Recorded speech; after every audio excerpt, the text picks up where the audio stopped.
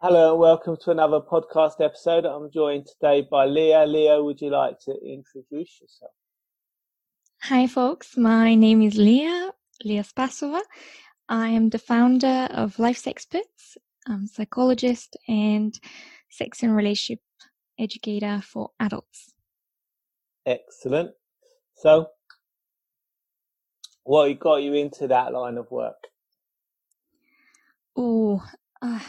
Long story short, I've always been curious and open-minded about the topics of sexuality and relationships. Mm-hmm. I was brought up in a sex-positive, open family. Mm-hmm. When I had questions as a kid, they were just answered as a matter of fact, no judgment, no stigma around it. And that kind of made me the sex geek for all of my friends because I had a resource at home and I was also allowed to read whatever books I wanted. And that gave me a huge advantage in the know-how of things. So everybody would call me up and be like, "Oh my God, Leah, our condom broke last night. What do we do?" And I would advise them and tell them, "Oh, there's the morning after pill and this and that." So yeah, it's been a long journey, Mm-hmm. but I wanted to be a psychologist when I was growing up, and I ended up going into this field um, and studying psychology and counseling and working in mental health for a while. And then I realized I want to be on the positive side of things. I want to help people get from there to there, from good to great, Mm-hmm. and not work on the pathology and the downside and, the hurt and pain and everything. Mm-hmm. So yeah, that's how a lot of things just piled up. And I was like, this is an area where I've got a lot of knowledge, sexuality and relationships. I've studied them. I've learned about them since I was like very young. So I figured out I've got something that people want. Mm-hmm. And that's how it all started. Cool. So, what kind of things do you help people with now? What's Oof, the main issue that people come to you with? this is a very common question that I get. A lot of the time, people have fantasies or desires that they don't know how to address with their partners. So I help them with this on how to open the Mm-hmm. how to open the conversation, how to be sex positive with their partners. Because Mm-hmm. even though we want to be sex positive, a lot of the time there's so much negativity around sexuality and relationships that people just don't even know how to open up with themselves. Mm-hmm. So around desires and enjoying their body is probably the most common thing that I get, but Mm-hmm. it's quite a rich field. So I'm never bored. There isn't too much Mm-hmm. repetition in terms of clients. Everybody's very unique and I love it. And I thrive in complexity. So I couldn't ask for a better job. So, your clients mainly men or women? Interestingly, men. Yeah. Okay. So Yeah. what's the main sort of well, you say everyone's different, so I can't ask. What's the thing with fantasies? You say they come to you with fantasies. Can you tell us more about that? Well, in terms of fantasies, people often struggle to even accept their fantasies and ask for them. Say I have created webinars and often talk about this kink and BDSM, and a lot of people have kinky fantasies and fetishes that they want to practice and um, come out with to their partners, and it's very difficult for them because of all the stigma, Mhm. and they don't know how to do it safely. A lot of the time they don't know how to find the kink community, where, what kind of clubs are out there, etc. So I can help them and educate them about what's out there, what they can do, what's appropriate, what kind of things would get them kicked out of this community as well, because a lot of Mhm. people just assume that they know it and it's fine and it's just like the normal world, which is and isn't. Um, But let's say the kink community is not so big, and if you build a reputation, you can get kicked out very easily. And you need to just understand safety and consent to way better degree than in your vanilla lifestyle. So people would come to me to learn about these things quite often, actually. And these are very popular webinars that I've had. Excellent. Yeah. So it's kind of BDSM. Well, it's not always, but yeah, a lot of the time. It could be related to it, even if people don't want to get into the kink community and stuff like that. They may have fantasies that they don't know how to experiment with and bring into their relationships, etc. So you say kink community. So what's that? Can you tell us more about that? Okay, so the kink community, kink is the broader term above BDSM. So BDSM stands for bondage, dominance, sadism, masochism, and submission. So kink is above this. So for instance, let's say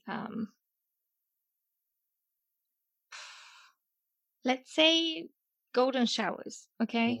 This is not in the BDSM structure or acronym, but it's a kink. So the term kink is a broader umbrella that sits above it. And you would call a kinkster someone that's into alternative sexual practices. There are hundreds, actually, and a lot of people practice one or another type of kink without labeling it as such and without recognizing it as such. So this is what kink is, and people that are into the kink community are people who have that interest, they have recognized it, and they want to socialize and practice these practices with other like-minded folk. It's like a book club, but for people with alternative sexual interests. Excellent. I had a girlfriend that was into that kind of stuff once, and she had a stall at an exhibition, and I helped her set it up, but I didn't stay. I wasn't really into it. What would do you ever have a time when someone comes to see you and their partner just isn't into it? What would you say to them in that? So I try to work with single people more than coupled people. But yes, I've had people come and say my partner is not kinky. So it's been a process of either helping them create space and time when sexual exploration occurs at first, rather than I want to whip your ass or something. You can't. Okay, imagine that you're sitting there with your partner, and all of a sudden, you're just eating your meal or whatever, or watching TV, and all of a sudden they say, "Oh, I want to buy a new car." You go like, why? We just bought ours 3 months ago. It comes out of nowhere. So unless you say, look, the new car that we bought, it's a little bit trashy, we've got issues with it already. Maybe we should move on to a new car and actually spend more money. Then you're just giving them something that is out of context, that it's scary because you just bought a new car and that is a lot of money. So people often tend to make these same mistakes when it comes to sexuality. They think that they can just open the conversation saying, I want to spank your ass, right? And the other person will be like, yeah, fine, cool. It doesn't work like this most of the time, just because of the stigma, and people don't know how to actually get to these conversations without coming across as forceful or weird or scary and so on. So it's a skill that people need to develop, basically. So like some of the things like to me they sound a bit weird, so what would you say to me? How would you suggest I look at them? Look at what? Kink? Well, yeah, like you said, like golden showers. Like to me, that's like strange. So, what would you? Well, it's not everybody's cup of tea. Like you can't make people get into a kink. Mm-hmm. I think that people can, through time, get more interested or fascinated or curious about specific kinks, but you can't just make someone kinky. In terms of how kink is perceived as like this weird, unwanted stuff that nobody wants to touch, it so much is missed out. So a lot of people would have this negative perception and think, oh, kink is these crazy people that just beat the crap out of each other. Mm-hmm. You know, I'm sorry for the language, but this is how genuinely a lot of people think. Mm-hmm. And that's a problem, because actually in the kink community, there's so much more consent. Like, consent is a big word. So there's no exploitation of people and their will, no manipulation, etc. That's if kink is done safely and by people that know the stuff. Mm-hmm. And there is a massive focus on pleasure for everybody. So when you go into a scene to play with someone, you sit down and you talk about safety, you talk about consent, you talk about what you want to happen, and you talk about how you want it to happen and how you would communicate if this is not what you like at the Mm-hmm. time, or if you would like to let them know that they can try something else or try to increase the intensity or something like this. Mm-hmm. So the focus is around pleasure, everybody's pleasure and everybody's safety. So when we talk about kink, we need to talk about what can we do together that would be maybe alternative, but will bring joy and pleasure to both people and be safe. Mm-hmm. So, you know, nobody can get you into golden showers, but they can get you into other things that seem interesting to you. Let's say getting blindfolded.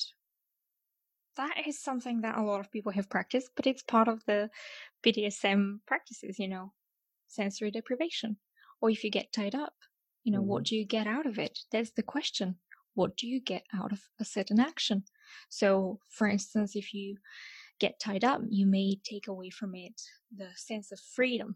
Sounds peculiar, but you end up feeling more free to just give up control and give yourself fully to this other person to pleasure you until your eyes are rolling back and you're like, oh my God. So this is a thing that a lot of people don't understand. They think, oh, what's the purpose? I'll just be tired and I wouldn't be able to touch them and it's going to be boring. Well, maybe not being able to touch them is going to be this massive tease for you. That you'll be like, oh my God, let me. That would drive you to the edge with much more grandiosity and force and so on. So it's about understanding what a kink practice can bring to you as an individual, rather than, oh, ropes, boring, no thanks. What's in it, you know, is more interesting rather than the ropes itself. So it's not necessarily a bad thing. I mean, for example, one of the hypnosis courses I've done, one of my trainers tells a story about a client who came to him with cross-dressing issues, and they, you know, regressed him and tied it back to a time in childhood when his mum caught him dressing up, you know, in his sister's clothes and beat the crap out of him. So what would you say to that when someone says it is due to an experience in childhood or an issue in childhood? Well, I think your story itself tells the actual story. So he was already cross-dressing when his mom caught him and beat him up. So pathology doesn't come from within. It comes from outside. And that's one thing that a lot of psychologists would never even admit. And therapists, they wouldn't say, oh, look, society's crazy, you know, for treating gay people so badly. There's nothing wrong with you. This is how you were born. This is what you desire. This is fine. Because if we turned around and said it's society, social norms and restrictions and shame and guilt and morals that bring people to feel horrible about themselves, about their desire, about their interests, about their fantasies, etc., then we wouldn't be treating people anymore. We wouldn't be, like, psychologists wouldn't be making money and therapists from treating people. They would have a bigger task. They would have to address society, which is, like, try that. It's not easy. But there's the thing. He already had an interest in cross-dressing. And I wouldn't call it an issue. So if someone comes to me and says, I cross-dress, is that an issue? I'll be like, no, unless you think it is. Pathology comes from outside. And even if you go to therapy, one of the main conditions is for you to be diagnosed is that you recognize this particular thing to be a problem for you that you want to work on. This is outlined in the Statistical and Diagnostical Manual of Mental Disorders, DSM. So if someone comes to me, even if I was a mainstream therapist, and says, look, I gamble, I cheat on my wife, and I drink a lot. If they said, I don't care about the drinking and the cheating, but I want to get a grip on my gambling, I need to learn self-control for this. Me pushing them to work on their cheating or to work on their alcohol use or abuse is not focusing on what they perceive as their issue and what they want to work on. Yes, these things can be very connected. And you can try show them how these are connected. And when one is influencing another and so on. But you can't tell them that they have an issue until they recognize it and until they want to work with it. So if someone came to you and said, I've got this fantasy, would you say just accept it and find someone who wants to partake in it with you? What would you? So I would say that as long as people are doing things safely, as long as they're enjoying themselves, as long as the other people that are in this act or practice are consenting to it as well, and then enjoying themselves, etc., it's fine.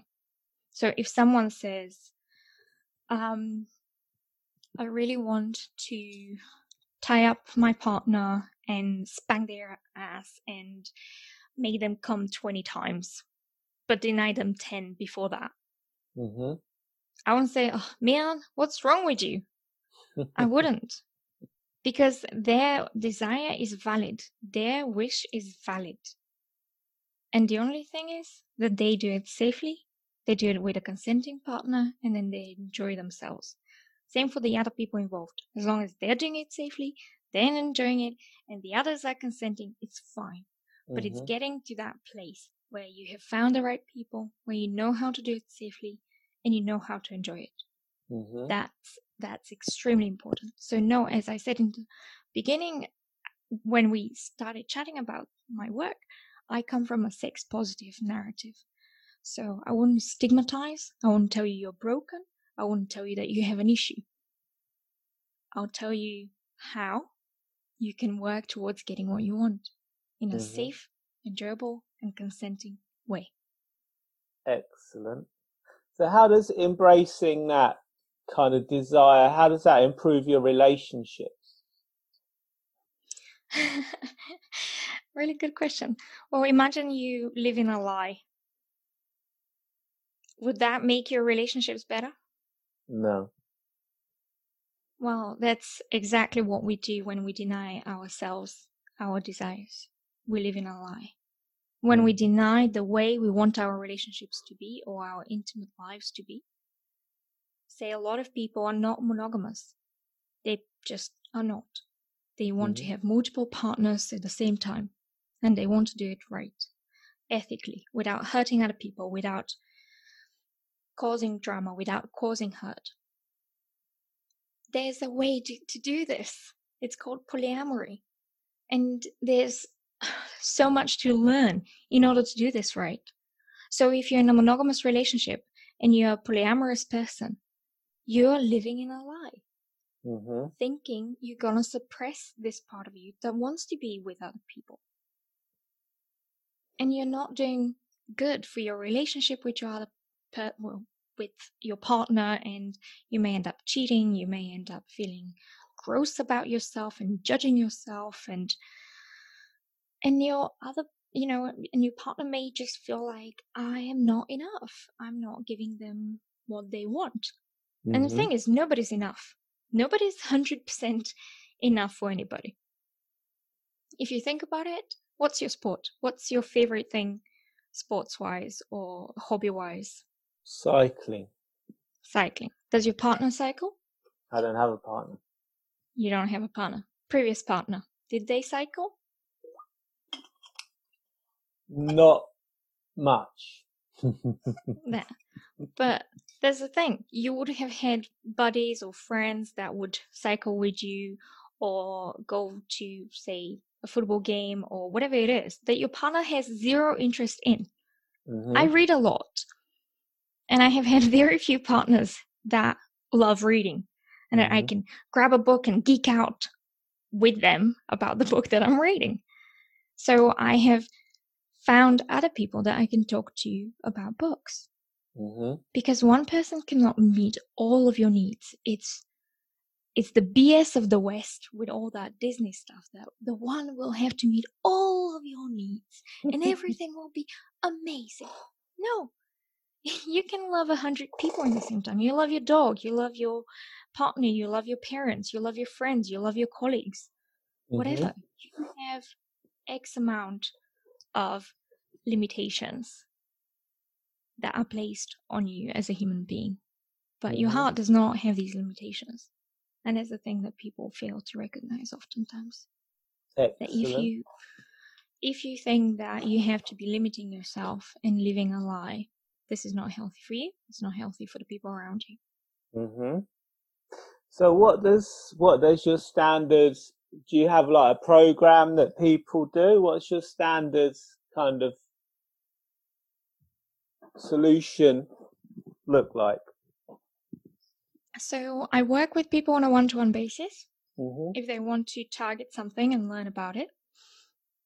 And I also create content online. I run webinars so people can join if they're interested in a specific topic and watch it for free. And I also have a Patreon page where I upload specific content that's exclusive, and there are different levels of it. So if someone doesn't want to engage in one-to-ones, for instance, but wants to ask me questions, then they can join at a specific Patreon level, and then they can ask me questions and I can answer them in a video type of format. Or if they just want to see all the previous webinars that I've done and get exclusive content, then there is a cheaper like membership level. The cheapest is £3, and you get dozens of hours of good sex positive content. So it's worth it. It's less than the cost of coffee. Think about it. And you get dozens of hours of interesting and sex positive content that is know-how. That's literally know-how. So yeah, different ways of reaching people. So what's the topic of your most recent webinar? So I sometimes invite guests, and I had a girl who spoke about spirituality and sexuality, and how you can open yourself to more success if you accept your sexuality, and how you can build this to that level. And my upcoming webinar is on the how of creating a space for conversations, how to get people interested in what you're talking about to them in terms of intimacy and relationships and so on. So it's pretty useful type of skill to have. And I have done, as I said, webinars on kink and on polyamory, and another one recently with a specialist who does massage, like intimate massage, and other coaches. So it's a very varied experience if people join the webinars. Excellent. So what's your favourite thing to help people with?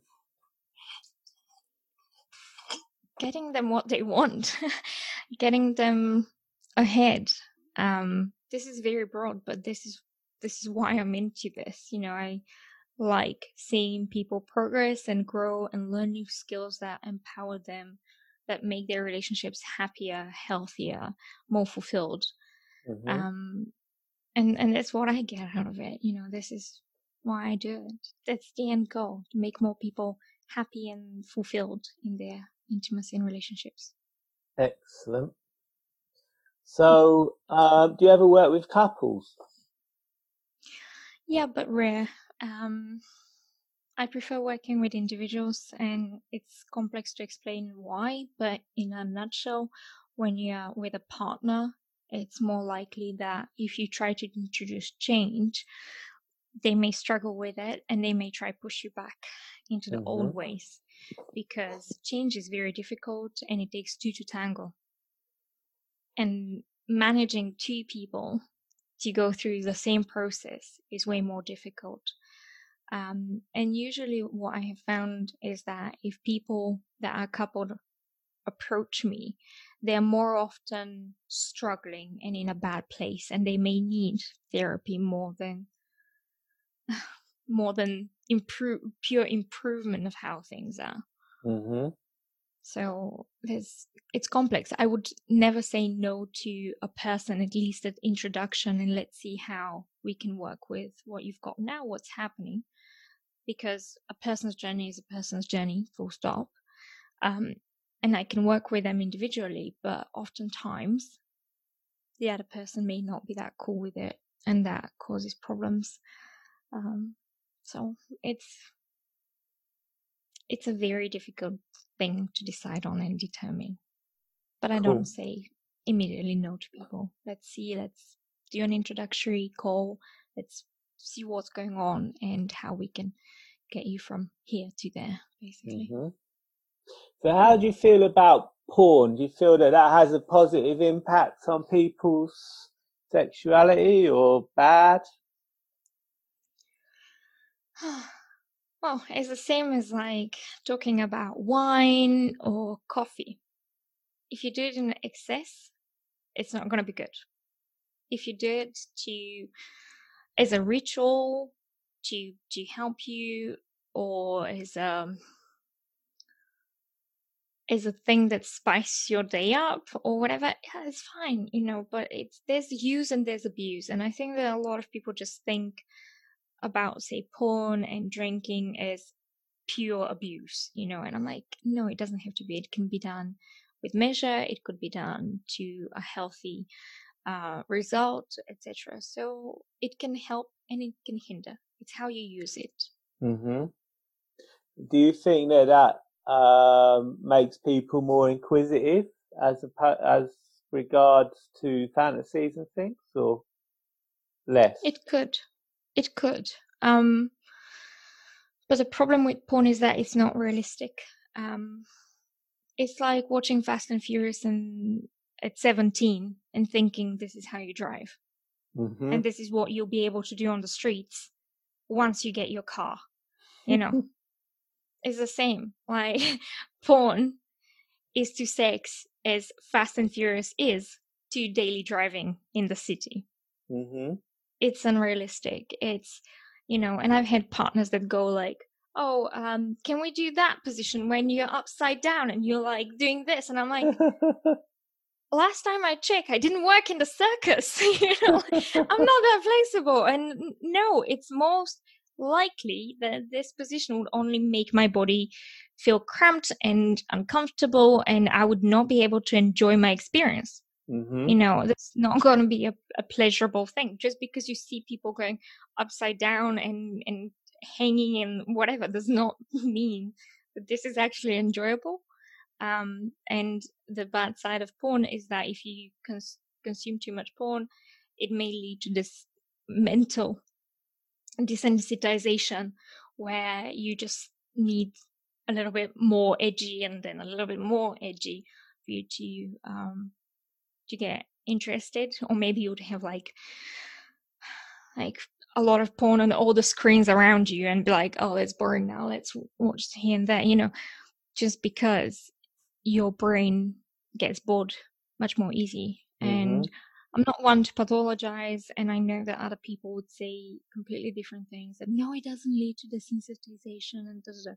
But I've seen it happen, I know it happens, and that's from my experience and knowledge of things. It's the same with alcohol. I would bring this. So I don't drink alcohol, but if you give me now a shot of, let's say, whiskey or vodka, I'll be drunk, like one shot, and I'll be like, like probably all over the place. You give that to someone who drinks every day, and they're like, so what? Like 1 cup, so what? And they will literally have no effect on them. It's the same with the brain, it would get used to things and they would not be exciting. Think about it. Your partners, when you meet a new partner, you're like super excited. You have all that sexual energy. But with time and use, sounds horrible, but with time and having had more and more sex with them, it may go down in excitement. It does, get down in excitement. You may need them now to dress up. You may need yourself to be in a different mental state. Whereas before, they just wink at you and you're like, yes, ready for you.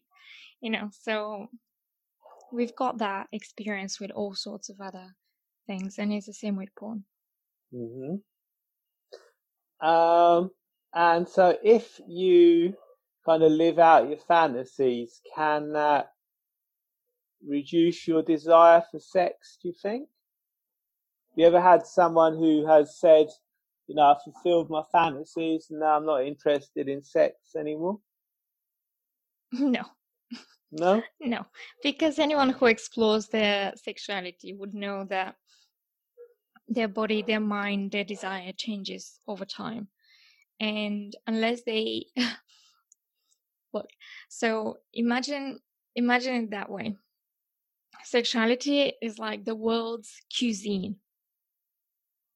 And people's minds often perceive sex as a set menu in one restaurant.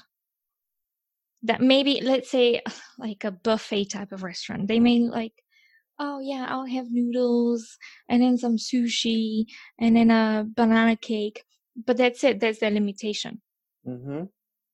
But someone that has embarked on sexual exploration is a traveler that goes around the world and tastes food, drink, fruit, meat, veg that is not in your current location, not in your country of origin. So it's like comparing a person that never leaves their town and thinks there's like this and this and that place to go and eat in, and a person that travels the world and can take experimentation to a new level and try fruit and veg and meals and drinks that are super new, super different from anything they've tried before. So that's the thing. That's true sexual exploration. And someone that's embarked on exploring fantasies, if they're doing it in an open-minded fashion, they're traveling the world with their body. Rather than someone that thinks, 5 things, there's the menu. So society kind of says what's normal and people kind of go along with that, and if they don't fit the mold, society labels them as weird or strange, or same with mental health issues, right? If like mental health is only an issue if it causes you a problem, like you said, with regards to the cross-dressing and that kind of stuff. So what would you say to that? Would you say it's only a problem if you follow society's view of it, or? Yeah, I said it earlier. Pathology comes from outside, not from within. If you look at it like, if a child is brought up in, say, the East, and they had to work from age 5 to provide, and they had to cook for their 2-year-old sibling and so on. To them, that's normal.